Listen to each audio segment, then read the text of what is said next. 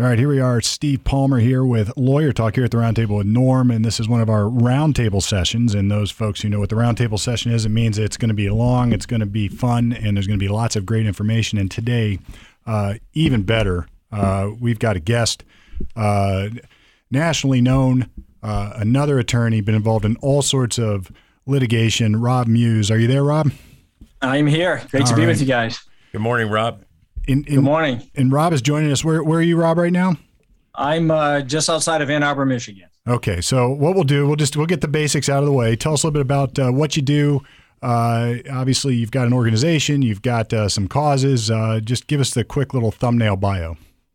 Sure. I'm the co-founder and senior counsel of the American Freedom Law Center. We're in our 10th year anniversary right now, but I've been doing nonprofit civil rights litigation for well over 20 years.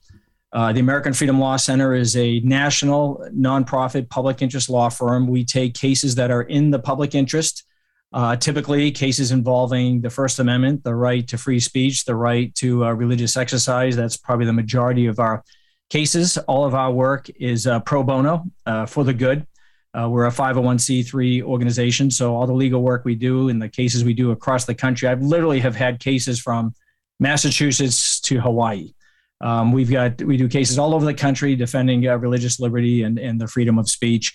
And like I said, we're a nonprofit, and by winning our civil rights cases, we get attorney's fees, and we also rely on donations for the work we do. But again, it's in the public interest, right? The courts have said time and again that upholding the constitutional rights of a party is always in the public interest, right? Because when you defend the constitutional rights of one plaintiff, you're also defending the constitutional rights of all. The other thing is I was an officer in the Marine Corps for 13 years before my this second career as a lawyer, and I typically describe myself not as a lawyer but as a Marine with a law degree, and so that's kind of my approach to the litigation, because this is we describe it also as lawfare, because so much of what has affected our culture negatively, in my view, has occurred through the courts and not through the democratic process. And, as a Marine officer, you take an oath to support and defend the Constitution of the United States against all enemies, foreign and domestic. I went to law school, left my active duty infantry officer career because, in my view, there were more domestic enemies to the Constitution who are affecting our liberties and our freedoms here in the United States in the courtrooms. And so I basically hung up my pack and my rifle and got my law degree, and I like to think I'm just continuing that same battle, that same fight, but doing so in the courtrooms. I know, I confess I did a couple quick Google searches, and, I'll just throw it out there. I saw like hate group, anti-Islamist, lawfare, horrible people group. And, like anything else, once you dig behind the name calling and all the facade of that, it looked to me like what you guys are doing is just championing constitutional rights. Why don't you comment quickly on some of those mudslinging comments? Well, you got to consider the source of the mudslinging, because where that comes from is the Southern Poverty Law Center. Sure. And if anybody knows anything about the Southern Poverty Law Center, I mean, talk about a hate group. It's a George Soros-funded progressive organization. Quite frankly, I think it's an indication that we're having an impact on the culture when we make it on the list of the Southern Poverty Law Center, right? If you're known by your enemies, well, then that's a good enemy list to be on, right? And I forget who said that famous quote: "If you don't have any enemies, you haven't done anything."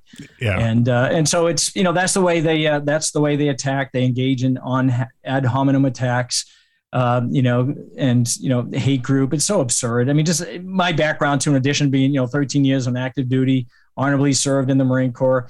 I'm a father of 12 kids and, devout Catholic. My colleague is an Orthodox Jew from New York, of all things. So we like to describe ourselves as the nation's first truly authentic Judeo-Christian public interest law firm. The idea that, and just to give you an idea how absurd some of these accusations are, they've described at times my colleague as as like a neo-Nazi white supremacist. I'm like, the guy's an Orthodox Jew. He's got a beard. He wears a yarmulke. It's just, it's like the same where they call Larry Elder, the black face of white supremacy. I mean, these guys, that's what they engage in. They engage in ad hominem attacks.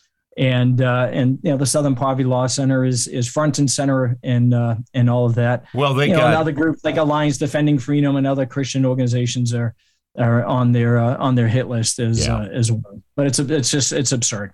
Yeah, but Rob, they got on the map, doing decades ago, doing some good work chasing down the Klan, and it's probably reflective that society has evolved, and a lot of these formerly very essential ACLU and other groups like that during the transition from Jim Crow to where we are today, those organizations have kind of lost their mission, because a lot of these social situations that existed back in the 60s and 70s and maybe even into the 80s with the Southern Poverty Law Center, a lot of those conditions are not prevalent in society anymore. So they retargeted.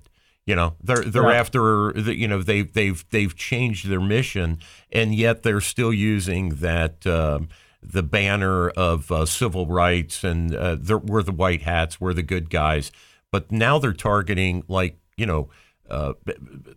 conservatives, and they're targeting essential civil rights freedoms in a way that it betrays what they used to stand for. It's just terrible. So it's a badge it's just of the honor. Progressive left. I mean, that's kind of the way they operate now, right? Yeah. And so many times, right? They accuse conservatives of being exactly what they are. In so many ways. Yeah. And they're the anti-freedom, the anti-civil rights bloc instead of what they purportedly started out to be. Yes. Well, there's a couple of things I want to cover, some big sort of let's some talk newsworthy stuff yes, that's sir. going on. But before I do that, you got a couple cases I noticed that are getting some national recognition as we speak. In other words, you've got stuff in litigation. Yep. What do you got going on right now? Well, one of the ones that I think is quite interesting is the lawsuit against Twitter and the Biden administration on behalf of a doctor out of Arizona. And as anyone on the conservative side knows, social media is very big on canceling, right? The whole cancel culture, anything that doesn't go along with whatever their propaganda message is, and particularly with regard to all these COVID-19 restrictions. Our client, Colleen Huber, is naturopathic, I think is the term they use for a physician in Arizona, and she was just posting up from reputable news sources in Israel and from Israeli studies on the efficacy of the vaccines, and she was banned, and they canceled her Twitter account and shut her down. And we know through even open sources that the Biden administration and Twitter in particular were working in conjunction, working together to ensure that what they described as misinformation. I love that, right? That's the new term, is misinformation. It's very Orwellian. Crazy. Right, because who gets to decide what's misinformation? If you want to have a campaign against misinformation, let me be the arbiter of what's misinformation. They probably wouldn't like that, right? They like to be the arbiters of what is and what is not acceptable speech. Now, Twitter, and this is going to get into some of the First Amendment issues. Twitter alone is a private entity. In order to trigger constitutional rights, you have to have what's called state action, meaning you have to have a government entity that's actually involved in the censorship of the speech. The Bill of Rights is a break on the power of government. And just as a footnote, the Bill of Rights aren't a conferring of rights on anybody by the government. Those are inalienable rights endowed by our Creator, as a Declaration of Independence terms use. And the Bill of Rights is basically telling the government, these are areas you have no business of messing with. And one of them is the right to free speech. But in order for the Bill of Rights to be triggered, is you have to have a state actor, you have to have a government actor. It's a break up. For example, and I get calls all the time. I wanted to hand out literature outside of Walmart, and they told me I had to leave and I couldn't distribute my literature. Well, distributing literature is a First Amendment protected activity. It is, but so long as it's the government that's prohibiting you from doing so, you don't have any constitutional rights vis-a-vis Walmart or any other private actor. But there's exceptions to that rule, and one of them is if the state actor and the private actor are engaging in a conspiracy. Now, conspiracy is a legitimate legal claim, right? You hear it all the time, though, thrown out as, oh, that's just a conspiracy theory, right? And just a way to undermine the legitimacy of what the claim is. But I guarantee you, pretty much every single day here in the United States, there are conspiracy claims that are being prosecuted by the federal government, whether it be drug conspiracies or otherwise, as well as civil conspiracies. And in order to demonstrate a conspiracy as a matter of a legal claim, is you have to show an agreement between the state actor and the private party and some act in furtherance of that agreement. Now, the agreement doesn't have to be, something written in a contract, or because nobody does that, right? The dumbest of all criminals, will engage in a contract to engage in criminal activity. Sure. But so you can show that through circumstantial evidence. And there's been plenty of open sources that Twitter and the Biden administration were working together. In fact, they even used a term in one of their official press releases that they've entered into a partnership, right, to stop the misinformation supposedly on, through these the Twitter accounts. And so we've alleged that this conspiracy between the Biden administration and Twitter to censor speech that doesn't promote the agenda of the Biden administration, particularly with regard to these vaccines, is a suppression of speech. It triggers the First Amendment rights of our client. In fact, we filed it as a class action lawsuit as well, because this censorship of conservative speech, if you want to call it, about vaccines and so forth, is widespread and rampant. And just look at any news source and you'll see how they're doing. And you even see Jen Psaki at the podium at the White House, calling on social media to be responsible and to shut down misinformation, right? We saw all the controversy with Joe Rogan because he happened to have, a doctor with incredible credentials talking about the mRNAs and the effects of the mRNA vaccines and so forth. And this is just wrong, right? The right to freedom of speech, I think it was from, New York Times and others, made the point. You want to have a marketplace of ideas. Right. And it's in that marketplace that the consumer decides what are the good ideas, what are the bad ideas. And what the left wants to do is they want to shut out an entire category of ideas so that there's no competition for what their particular ideas are. And you think about misinformation. In my view, the king of misinformation is Anthony Fauci. Right. He's the guy that, if you remember, just a year ago, these lockdowns are essential. They're going to save millions of lives. What was the science that Anthony Fauci was relying on? And then we just see this John Hopkins study that comes out recently and says, oh, no, those are a terrible idea. The collateral damage, the number of lives saved by these lockdowns was minuscule, if even measurable. But the collateral damage caused by these lockdowns was huge, costing hundreds of thousands of lives because of these lockdowns. So shut down Anthony Fauci. Why isn't the left calling for Anthony Fauci to close his trap and stop talking about COVID-19 restrictions? Because the guy's been wrong almost every time. Sure, the government. This is a serious problem. The government understanding of misinformation, it seems to be, is any information that is different than what they're disseminating. But if their information turns out to be factually false, well, you can't talk about it. Rob, if I can pop in, so there's, I think the conservatives have largely taken up what I would call the true scientific method side of this argument. So a lot of the people have been deplatformed, like Alex Berenson off of Twitter, and others are true middle of the road, either journalists or scientists that really don't have a political bias at all. And it's just that the conservatives seem to be, for sure, although there's Bill Maher and some other people who are Johnny-come-latelys from the liberal side, progressive side, but most of the blowback against Twitter and social media seems to be coming from the conservative side, mainly because we really do, speaking as a conservative, we really do want science to be debated. And the scientific method throughout history, at least since Galileo anyway, has been an open debate.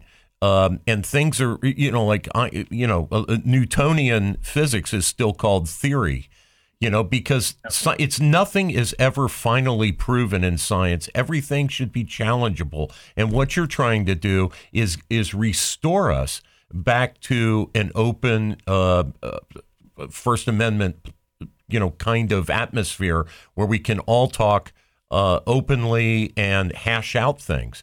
And, what you're doing is so essential and so important. Well, let me follow up on that too, because you're talking about your lawsuit against Twitter, and because Twitter, everybody would say, and you hear this on the news, and I know you've answered it, but I'm going to try to summarize it. It's like, wait a minute, Twitter can do whatever they want. They're a private company. And your response to that is, yeah, except they're doing it in concert with the government, in this case, the White House. And it's not only just a conspiracy, they've got a contract or an agreement or a partnership, I think you said. They said. Yeah, they said. And that is how you're getting around this idea that Twitter is acting as a private company. But let's say Twitter, can I just sue Twitter? What are the rules there? Because I know there's a lot of debate about this. Can Facebook take me down? And say there's no partnership with the White House. How does that work? Yeah, they have, and this is, but there's a couple. I want to get back to one of the points that Norm made. I'll answer this question, but I want to get because it's an important point, difference between science and public policy. Sure. Relying on science, and that's an important concept, and to distinguish those two things. But to your point directly, they have terms of service, right? And if you and it's the fine print, the lawyer fine print that even as lawyers, I never read that stuff. I know most people don't read it, and it gives them a lot of authority to take adverse actions against you. But that's also supported by this Section 230 of the Communications Decency Act, Section 230 of the CDA, which is also part of our lawsuit, and that's an important federal statute in so many ways. Section 230 has some very good parts of it and some very bad parts of it. It operates as a shield in one respect, and it also operates as a sword. The shield part I have no problem with. So, for example, if your law firm operates a blog, or my law firm operates a blog, or you have an open Facebook account where you have friends that can respond and make comments or post on your blog. If somebody posts on your platform, whether it be your Facebook page or posts up on your blog or something, and they post something that is defamatory as a matter of law, the individual who did the posting, who engaged in the speech, can still be liable for the defamatory speech, but Section 230 protects you against third parties, against being sued by that third party for allowing that blogger to make the comment on your blog post or on your Facebook page and so forth. And if you didn't have that, and to me this does create more of a marketplace of ideas. Otherwise, could you imagine trying to run your blog or your Facebook or whatever, where you have to be constantly vigilant as to what's being posted and deciding whether it's legal or illegal and so forth. So I have no problem with that shield aspect of Section 230 and protecting those who want to create platforms or blogs or whatever to have people to engage in that exchange, right? That's what blogs do. They get people on, they start commenting. And quite frankly, if you go to any news source, or you go to a Fox News page and they have a story up, there's often a section where you can put comments in. And sometimes, somebody might put a comment in there that's actually defamatory against somebody, but Fox News shouldn't be held liable for that. And to police that would just be unwieldy. But Section 230 also operates as a sword, and it gives them the authority to shut down any material that they consider to be quote unquote objectionable. And this is where I have a problem, because it's one thing, like when you have a Twitter account or you have a Facebook account or a Facebook page, that's your Facebook page, that's your Twitter account. You're using that for your, to convey the messages that you want to convey and so forth. And if, Twitter's not liable for the things that I put on there, but then they also get the authority to go and shut down what I don't like or what they don't like in as far as their terms of service. So, for example, in California, they have a civil rights statute that's very broadly the Unruh Act, which also applies to providers of internet service. And you can't discriminate on any basis, including political views. So arguably, when Twitter shuts you down in California, they're violating the California Civil Rights statute, which is applicable against private entities. It's a statute. It's not a constitutional provision. It's a civil statute that applies against private actors. But you can't sue Twitter or Facebook because Section 230 provides them with immunity. And one of the things we've argued is that Section 230 in itself creates a state action in the sense that there's cases that make the point that if there's a federal or state law, right, because the law is state action, right, it's passed by the government, that changes the legal relationship of the parties, which this plainly does, then state action can be found to challenge the law itself. For example, can you imagine if they passed a law, a local city ordinance that said, you can engage in an assault against somebody who's Asian, but it's not an assault, and some Asian gets beat up on the sidewalk, and there's no assault. That statute would violate equal protection, right? So in my view, Section 230 is unlawful in that respect. It changes the legal relationship of the parties. It allows these social media companies to operate as a sword, and it doesn't provide the defense. And to me, that undermines the idea of a marketplace of ideas, a free marketplace of ideas, a free exchange of ideas. I mean, think, for example, Twitter shuts down President Trump's Twitter feed, but leaves up the Ayatollah Khomeini's, Twitter feed. Unbelievable. And so these social media companies have gained so much power and authority that they literally could change the outcome of elections by the way that social media operates today. So this is a very important issue. That's what's the nature of the social media, right? They're not government owned. Are they a type of a forum that should apply, First Amendment principles, or is it just, typically the answer to something like that is, well, create your own platforms, right? Which a lot of conservatives are doing now. You've got Rumble and some of these others platforms that don't suppress speech, like YouTube and so forth, and those are starting to build some prominence. But this is a real serious issue because it affects public policy, can affect elections and so forth because of the power that these social media companies wield. And is there actually? We'll let you go back and address norms. You wanted to talk about science versus policy, so we'll do that.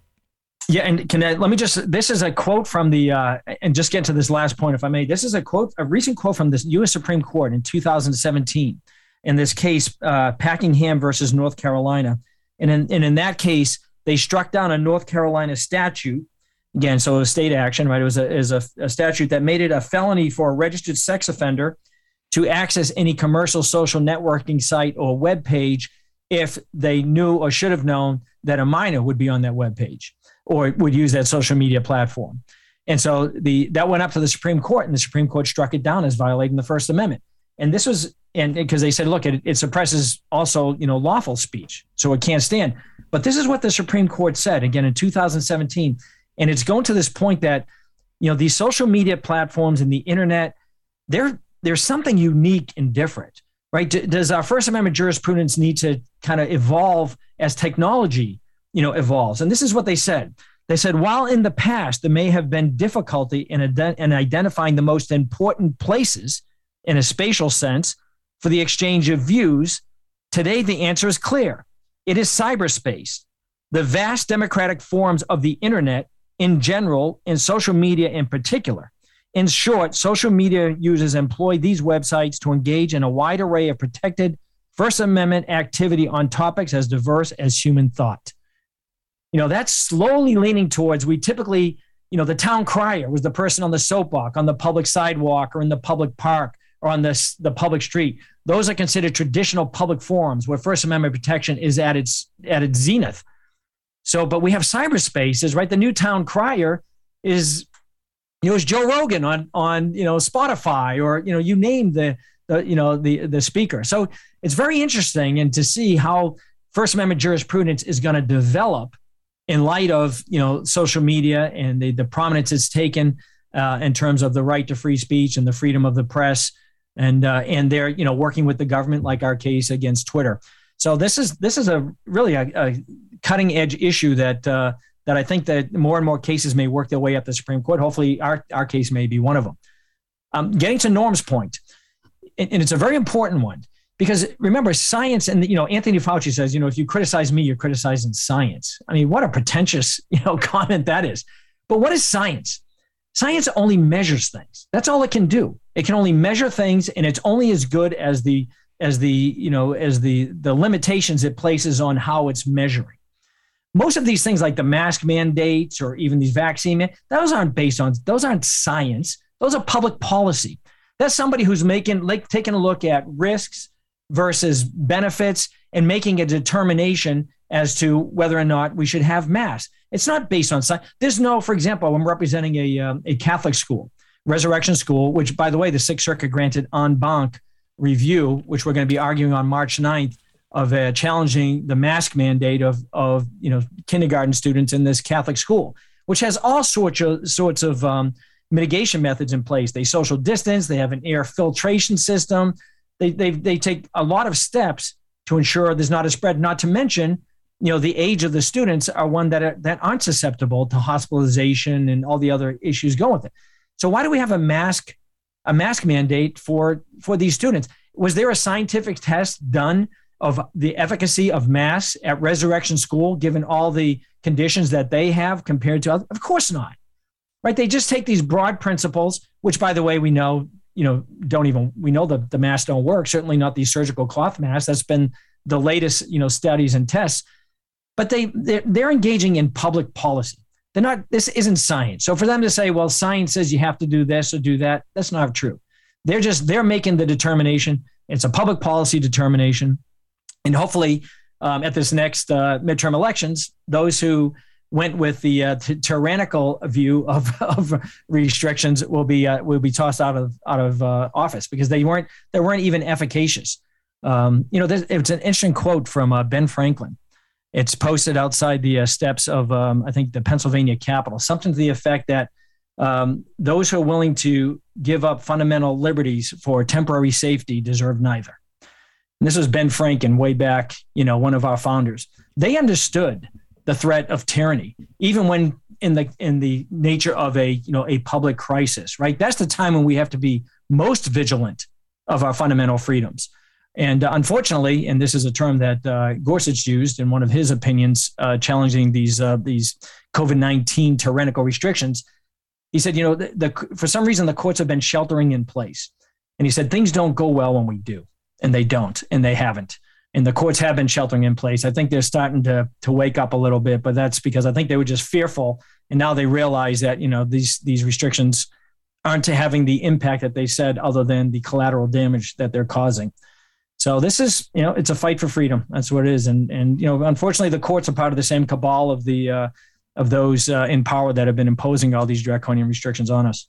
Yeah, I want to you brought up Rogan and you brought up some of these other sort of social media platforms, but Rogan particularly is interesting to me because, as you said, I remember as a kid going to London and actually standing at the corner of Hyde Park and watching the old guy wearing his Victorian era stuff and shouting out whatever he was shouting out with his scroll. And I asked my dad what that was, and my dad's an attorney and a historian and somewhat of a scholar, and he sort of gave me this is the quintessential bastion of free speech. Hyde Park, London. Yeah. You go there, say whatever you want, and that's not true anymore.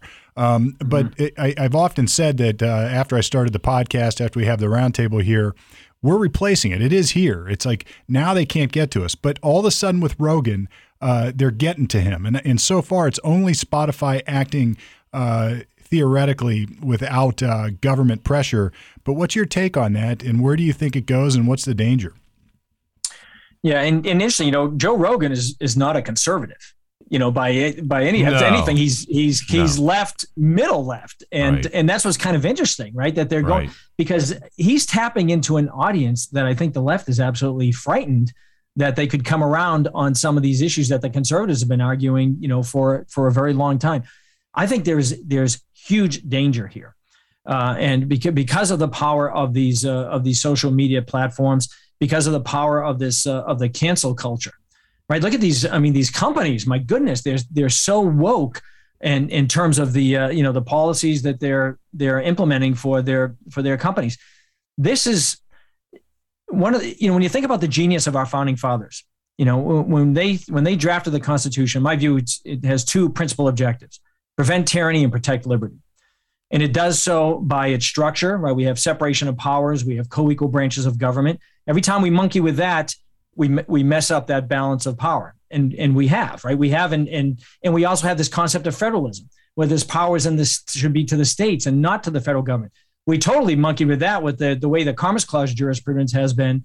Our federal government is supposed to be a government of limited enumerated powers, and they're in our back pocket for everything. Yeah. Then we also have the Bill of Rights, which are a break on those powers of government. So every time we interfere with those, we're undermining freedom because there's the balance. It's tyranny and freedom. That's where these things balance out. And the more we lose on freedom, the more you have in terms of tyranny. And our founding fathers, one of the geniuses is, you look at the Bill of Rights. It's probably not by accident that freedom of speech and the right to seek redress of grievances and a free press were in the First Amendment, because they understand that is the way that you peacefully revolt against your government, right? There was this, and oh my goodness, there was this latest DHS memo that came out that said, about cracking down on social media misinformation and so forth, because it's creating distrust in the government. So you mean Department of Homeland Security, right, by DHS? Department of Homeland Security just recently issued a bulletin February 7th. Yeah, the free press was all about that we don't trust government. We don't, because power corrupts, right? And absolute power corrupts absolutely. We've heard time and time again. And the First Amendment is a break on that to do it peacefully. And as I've argued, that when that fails, what's in the Second Amendment? Because the whole point of the Bill of Rights is that we want to be a free people, free from the tyranny of government. And the more we erode those First Amendment freedoms, right now, quite frankly, I think we're in a non-kinetic civil war. And a lot of this is over speech and what we're able to say, what we're not able to say. And the more you suppress that, I fear what direction that's going.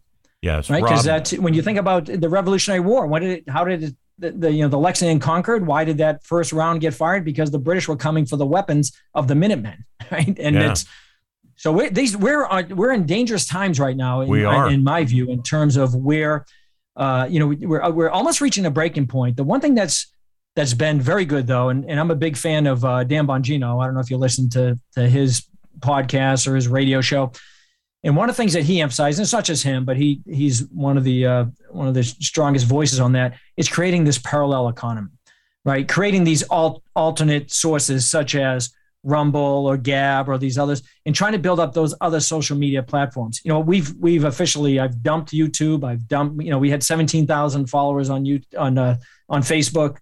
Gone. I'm just, we canceled it. And it's funny, you cancel it, but they leave it up for a month or so before they'll finally take it down. And Twitter and these, people got to start, voting with their feet and taking action, and a lot of small steps. I'm representing a bunch of parents from Loudoun County. Look what they were able to do, right, in Virginia. Yeah, fantastic. Quite frankly, I think they affected that gubernatorial race. For sure. Now they have a Republican governor and quite frankly, a very blue state. And it was because the parents were outraged enough that they kept pressing, exercising their First Amendment rights, and changing the outcome. Yeah, Republican people need to step up. Republican lieutenant governor and Republican AG in Virginia as well. So was a clean sweep. If I may, there was also some memos, and this has been Pentagon policy. Department of Homeland Security, where catchwords have been highlighted to be possibly hate speech or indicative of possible internal, insurgencies. And so the military, one of the things that they were told to look for in social media posts of those in the military during that sweep they did last year was high interest in the Constitution. If a soldier or an airman, posted on social media something about Fifth Amendment, or 10th Amendment, or just in general, maybe talking about Mark Levin's idea about having a new constitutional convention, if that trooper is just talking and speculating on his or her private social media, that was taken to be as a possible evidentiary type of clue to look further into that person as somebody that needs to be weeded out of the military. And then, of course, DHS talked about the word freedom. The actual, it's in the name of your law firm, the word freedom, that's somehow indicative of possibly hate speech. It's just, like you said, Orwellian. I can't wrap my head around it. And I think the military only found allegedly like maybe 120 people that they thought might be, possibly, neo-Nazis or Klanners or whatever. And I'm not even sure that that's true.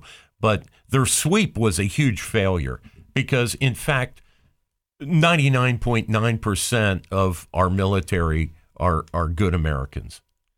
Yeah, it's when just listening to you describe that, I mean, is absolutely shocking, right? You would think that would be something you would hear through Pravda, or right? It was like a Soviet purging of the military or a Chinese purging of the military, but that's our own military.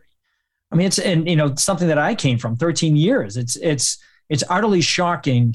What they're doing and how dangerous, that is. And you mentioned, the word, the Constitution, as I'd mentioned previously, every officer takes an oath to support and defend the Constitution of the United States. So apparently our oath of office is indicative of, if you take that oath, you're an extremist, apparently. I don't know where this all goes or ends. Yeah. It's very frightening. It's going to take, I think, an awakening of the American people, which I think there is, right? I'm always eternally optimistic. I always have a lot of hope, as a faithful Catholic, I do, right? And we know that, grace comes from suffering, and we're suffering and being persecuted quite a bit for our beliefs and our ideas. But, it's a battle. And the thing that I think is important for everybody is everybody has a stake in this, in the outcome of this. And everybody can take a small step, whether it be run for your local school board, or how about just showing up at your school board meetings to know what the school boards are actually doing that you're paying the taxes for. Make sure you vote, volunteer to be a poll watcher. So, they don't have these shenanigans that went on during this last election with all these absentee ballots just kind of arriving from nowhere. Do something, dump your Facebook, dump your Twitter accounts, look for these alternate sources, go shop at the companies that promote your ideas and promote your values. Right. I know when there was supposed to be a big, they were a big boycott of Tucker Carlson show, which I'm a big fan of Tucker Carlson, and some of the companies stuck with them. The MyPillow company, Tecovas, great cowboy boots. I ordered a pair of Tecovas boots. I ordered stuff from, and I let them know the reason why I'm purchasing from you is because of this, right? Or the reason why I dumped your account and I'm never shopping at your store is because of this. Your point about people need to start taking action. Your point about grassroots, I just heard, and this is unbelievable. This is really a big thing. I just heard on the radio coming in today that in San Francisco, they threw out 3 of the school board members and replaced them with at least moderate, or if not conservative, I don't know. But they threw out 3 of the school boards in the most recent election because, as one spokesman said for the group that campaigned against them, while they were more interested in renaming schools than reopening schools. So they considered Abraham Lincoln. He was a racist, and they took the name of Abraham Lincoln Elementary or high school or whatever it was. They stripped those kinds of names off of 41 schools in San Francisco. That's what that school board was involved in. They weren't involved in trying to get the children, demasked or, let's analyze the science and let's reopen the schools. Their obsession is with all this wokeness. And the parents in San Francisco, man, they threw them out. That's incredible. I hope they throw out Nancy Pelosi next. Well, you said we have a voting veto, so to speak. We can go to the ballot box and change it locally. And you made some comment like you're worried where all this goes. And some of this is founded on the fact that we do have a First Amendment. We do have a Constitution. And like you said, it was a break against governmental power. And there was even a discussion early on, I think, about whether we should enumerate it, because by enumerating it, we're limiting it just by listing what is implicitly there. But we have a First Amendment. And I think it's a good segue here to ask you about what's going on in Canada. There's a huge truckers protest there.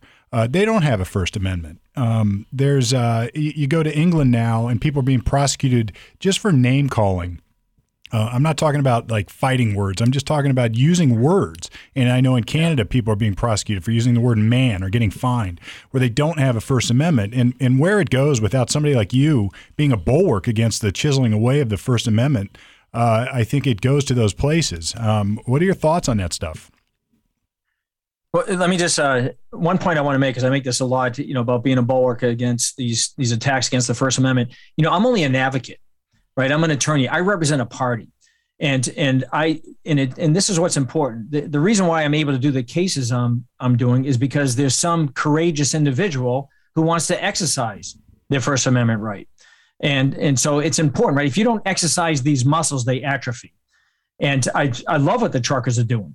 Right. And they're engaging in, boycott is also part of, we see it all the time on the left. They boycott businesses, or they take actions that might slow down or affect, the bottom line of a company, doing it legally. And what the truckers are doing is, if it was done here, certainly in the United States and Canada, they don't have the full level of protection that we have, the right to free speech. And I'd like to see that truckers kind of take on that mantle here in the United States.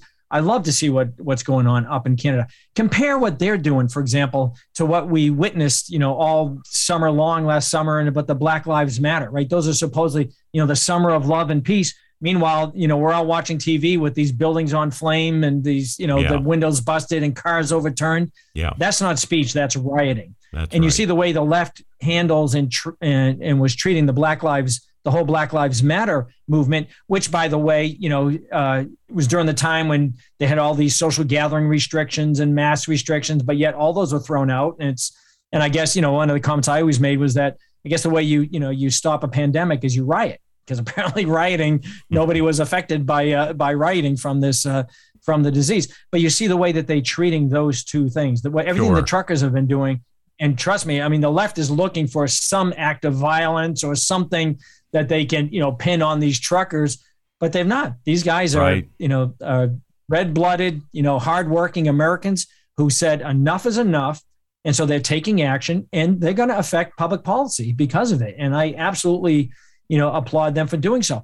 I've been mostly disappointed by the lack of opposition of the American people to all these restrictions that have been going on.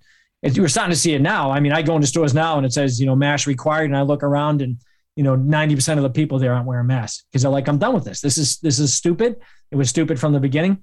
And I just been a little bit more disappointed that there hasn't been stronger pushback by the American people of some of these restrictions that have been in place. As I also said, when this pandemic first started, Americans are great neighbors, right? We are. I mean, look at the epicenter of the pandemic was New York City, and how many healthcare workers volunteered and really ran to the sound of the guns, as it were, to help out in New York City with the crisis that they were going through, doing it just volunteers. You see, whenever there's a hurricane or something, people coming for and helping each other out.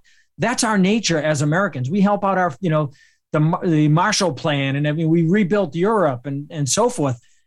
But we're also people who threw tea in the harbor. Right. And so when it goes from just being a good neighbor and the initial, 14 days to flatten the curve and to reduce hospitalizations, okay, we'll go along, but then as these things started getting broader and broader and broader, it's like, wait a second, this is tyranny.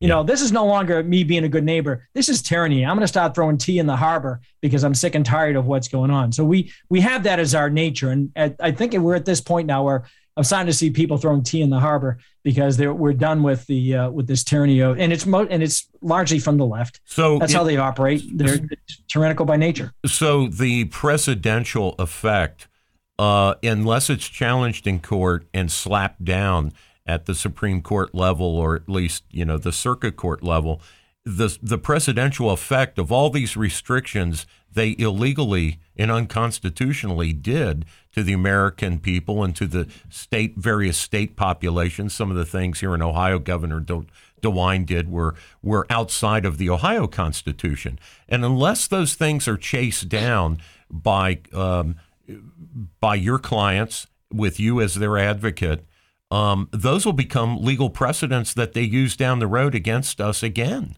And so, you take your resurrection case. Now here you are, an Orthodox Catholic, self-described as such on your page, suing an archdiocese.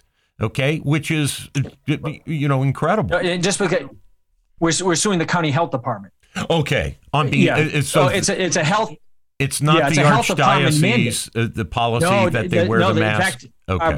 Okay. Yeah, our bishop is actually 100% supportive of our lawsuit. Super. So I just want to make sure it's good. Other archdioceses. Yeah, so it's a First Amendment issue. Other archdioceses in other areas of the country are on board with their local boards of health and are imposing these restrictions. There's a couple of lawsuits by Catholic parents against archdioceses.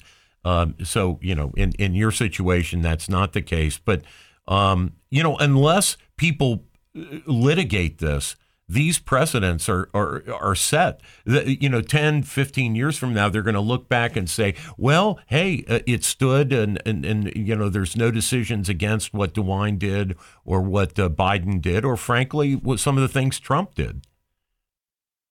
Yeah, I think hopefully one of the outcomes with this election is not only at the national level where we see a flipping of the House and potentially the Senate, but also in the local elections, the gubernatorial races and the state legislatures, is we need to take a hard look at these emergency powers acts. Yes. Right. Because most of these governors are acting pursuant to legislation that grants them, certain powers to essentially legislate, irrespective of, having to go back to the legislatures.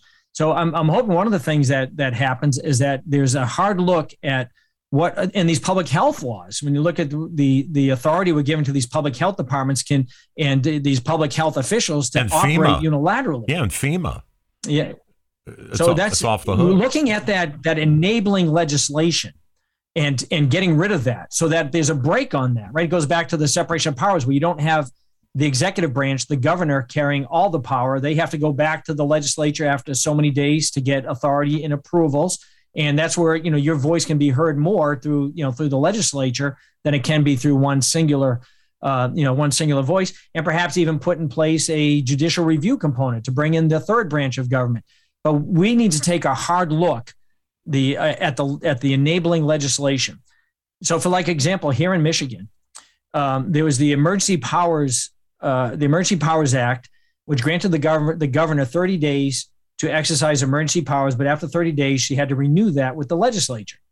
Well, after she did that, the first 30 days of this pandemic, like April of whatever, I'm losing track of what year this all started. It's been going on for 2020, 2020, yeah. 2020, the legislature said, no, we're not going to renew her powers.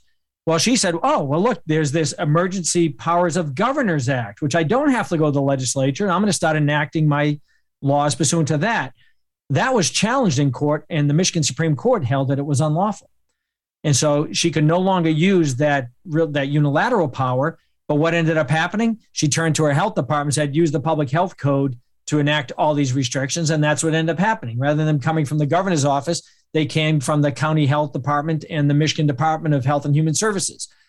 Our legislature needs to go back and revisit the authority that's being granted to these agencies to enact these type of measures during so-called crises, right? Because now we're hearing, gun violence is the new crisis, or climate change is the next crisis, right? Yeah. And so this thing is going to be never-ending. That's what Rahm Emanuel said: "Never let a good crisis go to waste." Right? The left, they have to operate in fear. That's what tyrants do. They keep you in fear, Rob, and then they're the ones that have the solutions to all this. We're going to keep you afraid, keep you in fear, and that's how they keep their power. Rob, we need to shift that. So spot on. So just today, Mayor Ginther, who's the mayor of Columbus, Ohio, had a press conference and announced that he was declaring a public health emergency and deputizing the Department of Health in the city of Columbus to address gun violence.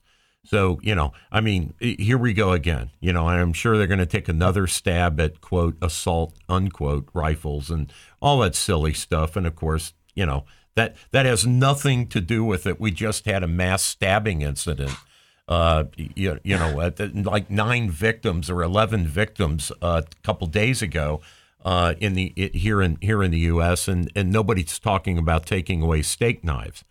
It's just that, and in fact, we're focused on the object. I think it was a year or so ago. I think London had a higher murder rate than New York City, which that obviously has changed now because of the policies they put in place. And, there's no guns in them. They're all either knife killings or, some other blunt object or instrument. And there was actually talk about making it illegal to have a knife, and people saying, so if I go to a store to buy a knife for, to cook with, how do I get it home? It's just that kind of silliness. It leads to just absurdity. The more they tinker. It does. Well, look, I know we got to wrap it up. We're running out of time, but there's one last topic I want to get your thoughts on. And it was a case that you referenced last time we talked on the phone before we did this. It was the Bible Believers case up there. And the reason I looked it up and I read it, and frankly, anybody who wants any education at all about the First Amendment, that the Sixth Circuit in their en banc review, meaning the entire court, all the judges together, they came up with an opinion here that summarizes the value of the First Amendment and freedom of speech, it probably as well as anyone ever could. And you were at the helm of that one.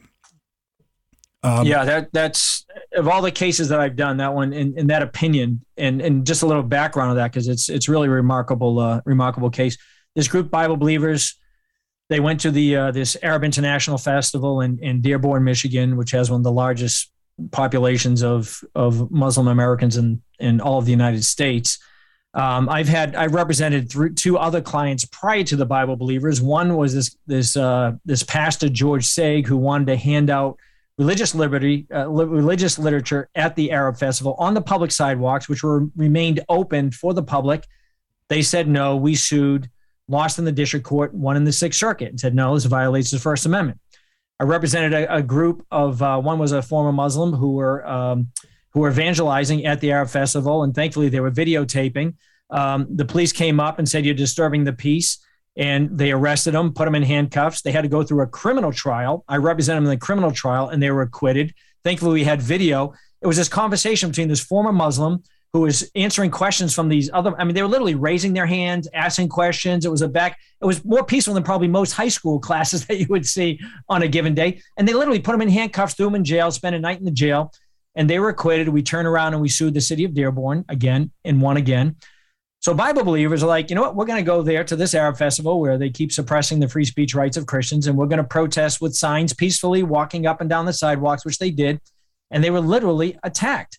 They were assaulted with rocks and bottles by I mean, it looked like something, you watch the old films of the Palestinians, pelting the Israelis and Israel. I mean, they were literally, they were bloodied, they were bleeding. And so they went up to the Wayne County Sheriff's Department. Interestingly, the City of Dearborn said, we're no longer providing any police service for the Arab Festival because they've paid the American Freedom Law Center so many attorney's fees over the last two prior years. So they turned it over to the Wayne County Sheriff's Department. And the City of Dearborn's like, we don't want anything to do with this thing. We're backing out. So the Wayne County Sheriff's Department took over at policing the festival. And they had one of their commanders, one of their senior officers there, told the Bible Believers that if they didn't leave the Arab Festival, they would be arrested for disturbing the peace. And the Bible Believers like, us? How about the people that are throwing rocks and bottles at us? See the blood coming down my head? And so they left under protest, and we sued. The district court ruled against us. We appealed. The 3-judge panel. You get a right to one appeal to the appellate court. This was the Sixth Circuit, and we lost 2-1. And the dissenting judge was Judge Clay. Judge Clay, he's an old school liberal, African American. No doubt grew up during the civil rights era, understood the importance of free speech, no doubt, disliked what the Bible Believers were saying on the public sidewalk. But he wrote a dissent, and he said, not only is this opinion wrong, it's dangerously wrong. I mean, it was a scathing dissent. So we filed what's called a petition for rehearing en banc, and that's asking the full court to rehear this important First Amendment case. So you only get a 3-judge panel as a matter of right. You have to petition and get a full court hearing en banc. That's what that means, a full court. There's 15 judges, 15 active judges who sit on the entire active court of the U.S. Court of Appeals for the Sixth Circuit. It's a rarity to have an en banc. So they granted that. And so I re-argued the case before the 15-judge panel. That's a unique experience in and of itself. I bet it is. Like having the 15 and handling the questions from 15 different judges. Wow. But we won, and the person who wrote the majority opinion was Judge Clay, and it is a beautiful exposition of the First Amendment, the importance of First Amendment, the importance of right? If the First Amendment doesn't protect off-putting speech, then there's no need for it. Right. Right. And that's the problem with these labels of hate speech. There's no category under the First Amendment that carves out an exception for hate speech. Right. Not at all. If anything, hate speech arguably is protected, most protected speech. Right. And he went through this concept of a heckler's veto, right? Where those who disagree with your speech can't silence the speaker by engaging in illegal conduct. The role of the government is to protect the speaker, which is just the opposite of what the Wayne County Sheriff's Department did, is they threatened to arrest the speaker because of the illegal actions taken by those who oppose the speech. But it's just a very, very well done opinion. There are very, very, very few exceptions to First Amendment protection, and they're very narrow categories, typically defamation, obscenity, fighting words, true threats, and incitement. And those are such narrow categories that almost never apply. They're very narrowly defined. So whenever you hear people, that's why when they say, well, they're a hate group engaging in hate speech, it's utter nonsense. The idea that misinformation is somehow not protected by the First Amendment is utter nonsense. Again, who decides what's the misinformation and what's the proper information? Right. It's all tyrannical. It's all Orwellian. I am all for this free, open marketplace of ideas. Absolutely. And what the social media and these corporations in conjunction with the government are doing right now are threatening the very, very fiber core foundation of our Constitution and thus our fundamental freedoms. Rob, Steve got his last question, and I'm gonna just hit you with a quick one. It seems to me the way to address this social media free speech issue, the ideal situation would be to address it directly instead of nibbling around with, J.D. Vance is talking about the Taft-Hartley Act, breaking up big monopolies. That's a nice strategy. Your Section 230 arguments are a nice strategy. But what if Congress, I was looking at Title VII and the categories of protected classes for public accommodation, okay? So you can't discriminate for race, religion, national origin, age, sex, pregnancy, citizenship, familial status, disabilities, veteran, or genetics. What if Congress were to pass a law that says your political opinions that is a protected class? People who hold whatever their political opinions are, that's also protected under Title VII. Then if social media is a public accommodation, which it surely is, wouldn't that be the most direct way to handle this in the future? Or what do you think about that? Well, the first problem with that is Section 230. Because Section 230 provides absolute immunity against any of those, because the California Unruh Act is in essence to like a public accommodation law.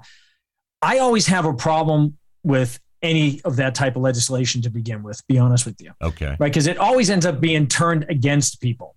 Right. Look at what the public accommodation laws have done to the bakers out in Colorado. Right. Because they don't want to bake a cake, for a so-called same-sex marriage because it violates their religious beliefs, but they get hammered by these public accoudation laws. Again and again. So there's again and again. The more we can take the power away from government, I'd rather find a way to address this from a free speech perspective and maybe have an alternate platforms. But it's an interesting concept. I'd have to think about what would be the negative repercussions of that, and how that's, because those things usually get turned on conservatives quicker than anything else. And so that would be my only concern with more legislation in these areas. But that's why I think Section 230 is problematic. But these social media companies, they're sui generis. It's a unique, that quote I read from the Supreme Court, they are pretty much the new, town hall. So how do we address that? So we understand still have this distinction between private actors and the government in a way that I don't have a complete answer to that. So yet. It's a tough question. The easier question is when they conspire with the government and they're working hand in hand on things.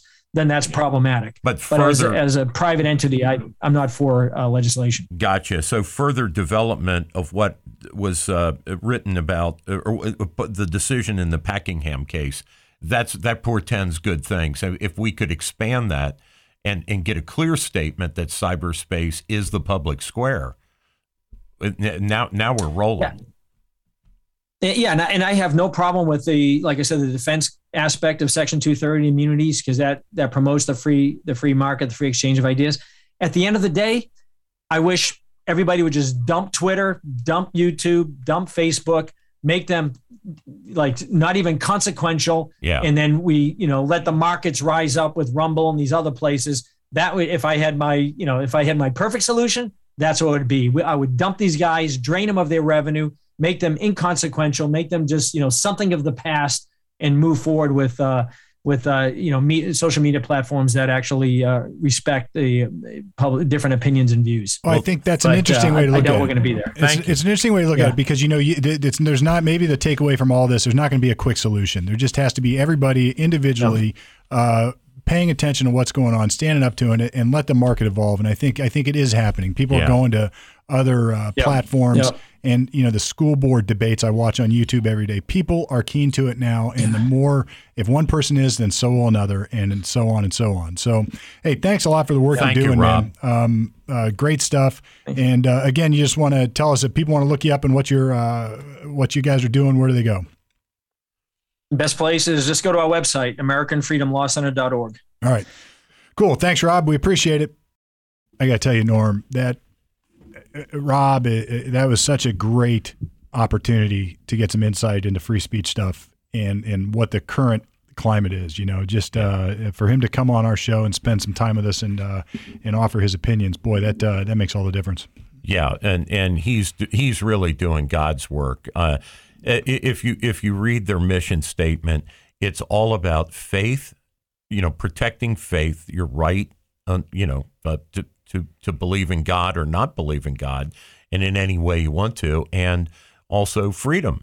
And as he said, the First Amendment is the epicenter of our freedoms in this country. Yeah, I wish we would have more time. And there was a discussion we had with him the other day when we weren't recording. But it's so important that when we look at these First Amendment type of restrictions, we put our blinders on and not look at the content, or maybe alternative, be able to put the other guy's glasses on and look at it from that perspective. Meaning, look, if you shut my speech down, Norm, I'm going to shut yours down next time based on the same standard. Right. So it should not be a seesaw implication of regulation based on who's in power. I mean, look how the left lionized Larry Flint, right? Free speech. He's putting clearly, just reprehensible stuff. Just smut. He's putting. He put Jerry Falwell's head on a pig, and then somebody was simulating a sex act in his magazine or something. I mean, something just terribly gross. And he would talk about people's mothers and publish their pictures, and it's just terrible stuff. But when it came right down to it, the court system said, yeah, it's the worst kind of speech, and guess what? We're going to protect it. Yeah, and that's what in the Bible believers case, if it does just that. That opinion is written as such that it doesn't matter if it's Christians on one side and Muslims on the other, or vice versa. It didn't matter. If it were a Christian festival and the Christians were throwing bottles at the Muslim leaf hand, what do they call the guy? The pamphlet guys. Yeah. Pamphleteers. Pamphleteers. That would be equally bad. Equally offensive. Wrong. Yeah. And, kind of harkens back, in previous shows, you and I talked about the old ACLU and how mainly Jewish lawyers at the ACLU defended the rights of speech and assembly for neo-Nazis to march through the Jewish neighborhood in Skokie, Illinois. Yep. And the ACLU would do nothing of the kind today. No. They would not defend that. They are Rob's organization is that now. That's right. And I would note this: lawyers aren't buses. I was told a long time ago. We don't have to stop at the corner and pick up every every bystander, everybody who wants to take a ride. We get to pick and choose our cases.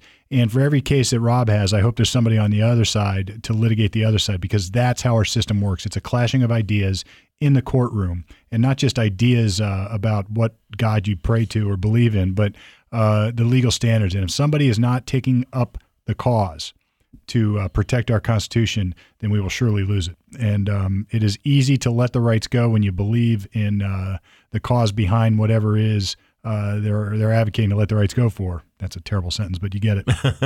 Yeah, it is a system of accretion. It's kind of like how sedimentary rock is made over eons of time. One layer on top of another layer on top of that layer, and on and on and on, until you have a body of law. And that's what we have. The longer the United States exists, the more precedent, the more body of law will exist, and it fighting it out in court instead of fighting it out in the streets is why we have a court system. Is to take potential violence, to take disagreements that might escalate into violence and bring it into a courtroom where cool heads will present both sides of a situation to what should be, blind justice, an impartial judge or panel, en banc, as Rob said, whatever it is, the tribunal then will hash it out, issue an opinion, and then we move on to the next case. Yep. So and hopefully reach perfection someday. It's a constant quest towards perfection. Until that happens in the court system, it certainly has happened here at Lawyer Talk. What do I mean? That means we have the perfect podcast. No, I'm just kidding. No, we are going to keep rolling with guests like this. Norm, thank you for procuring Rob and getting him on our show. And we hope to get some others and do this more and more and more. Until then, just the standard sort of closing comments. If you've got a question, you've got a topic, if you want Norm, me, or others to address it here at the roundtable, just go to lawyertalkpodcast.com, lawyertalkpodcast.com. You can submit your questions, give us a topic. If you want to become a guest, say that too. We take all comers as long as you're safe, normal, and you're not going to beat us up. We'll bring you in. Yeah, we don't hate anybody. We love everybody, and we're conservatives without hate. And I think it's important every now and then for us to just make sure people understand that even though we're passionate, and even though we may go on a bit and sounds like we're berating people, that's not because we don't care about them. It's not because we don't love them as fellow human beings. But hey, we mean what we say, and Yeah, I look at people individually, folks. I do not. I do, and if that bothers you, well, then you're just gonna have to deal with it. I look at people individually. I always start with a handshake. Absolutely. And then we go from there. That's the only way you can do it. I don't judge people by what group they identify with or any of that other nonsense. So it sounds like we're disparaging sometimes liberals and progressives. We don't mean that at a personal level. And Steve and I assure you, have many friends who are liberal. You bet. I fight the ideology, not the individual. So anyway, if you want to have a comment, you want to be on the show, give us a shout, look us up, send me an email, do whatever. If you want your own podcast, we can handle that too here at Channel 511. You can go to channel511.com, drop me a line. We work with Brett over at Circle 270 Media. Does a fabulous job. His book of work is growing fast. So if you want to, and the studio's filling up too. So the time slots are limited. No problem. We'll work you in. There's still some room. Until next time, this is Lawyer Talk off the record, on the air until now.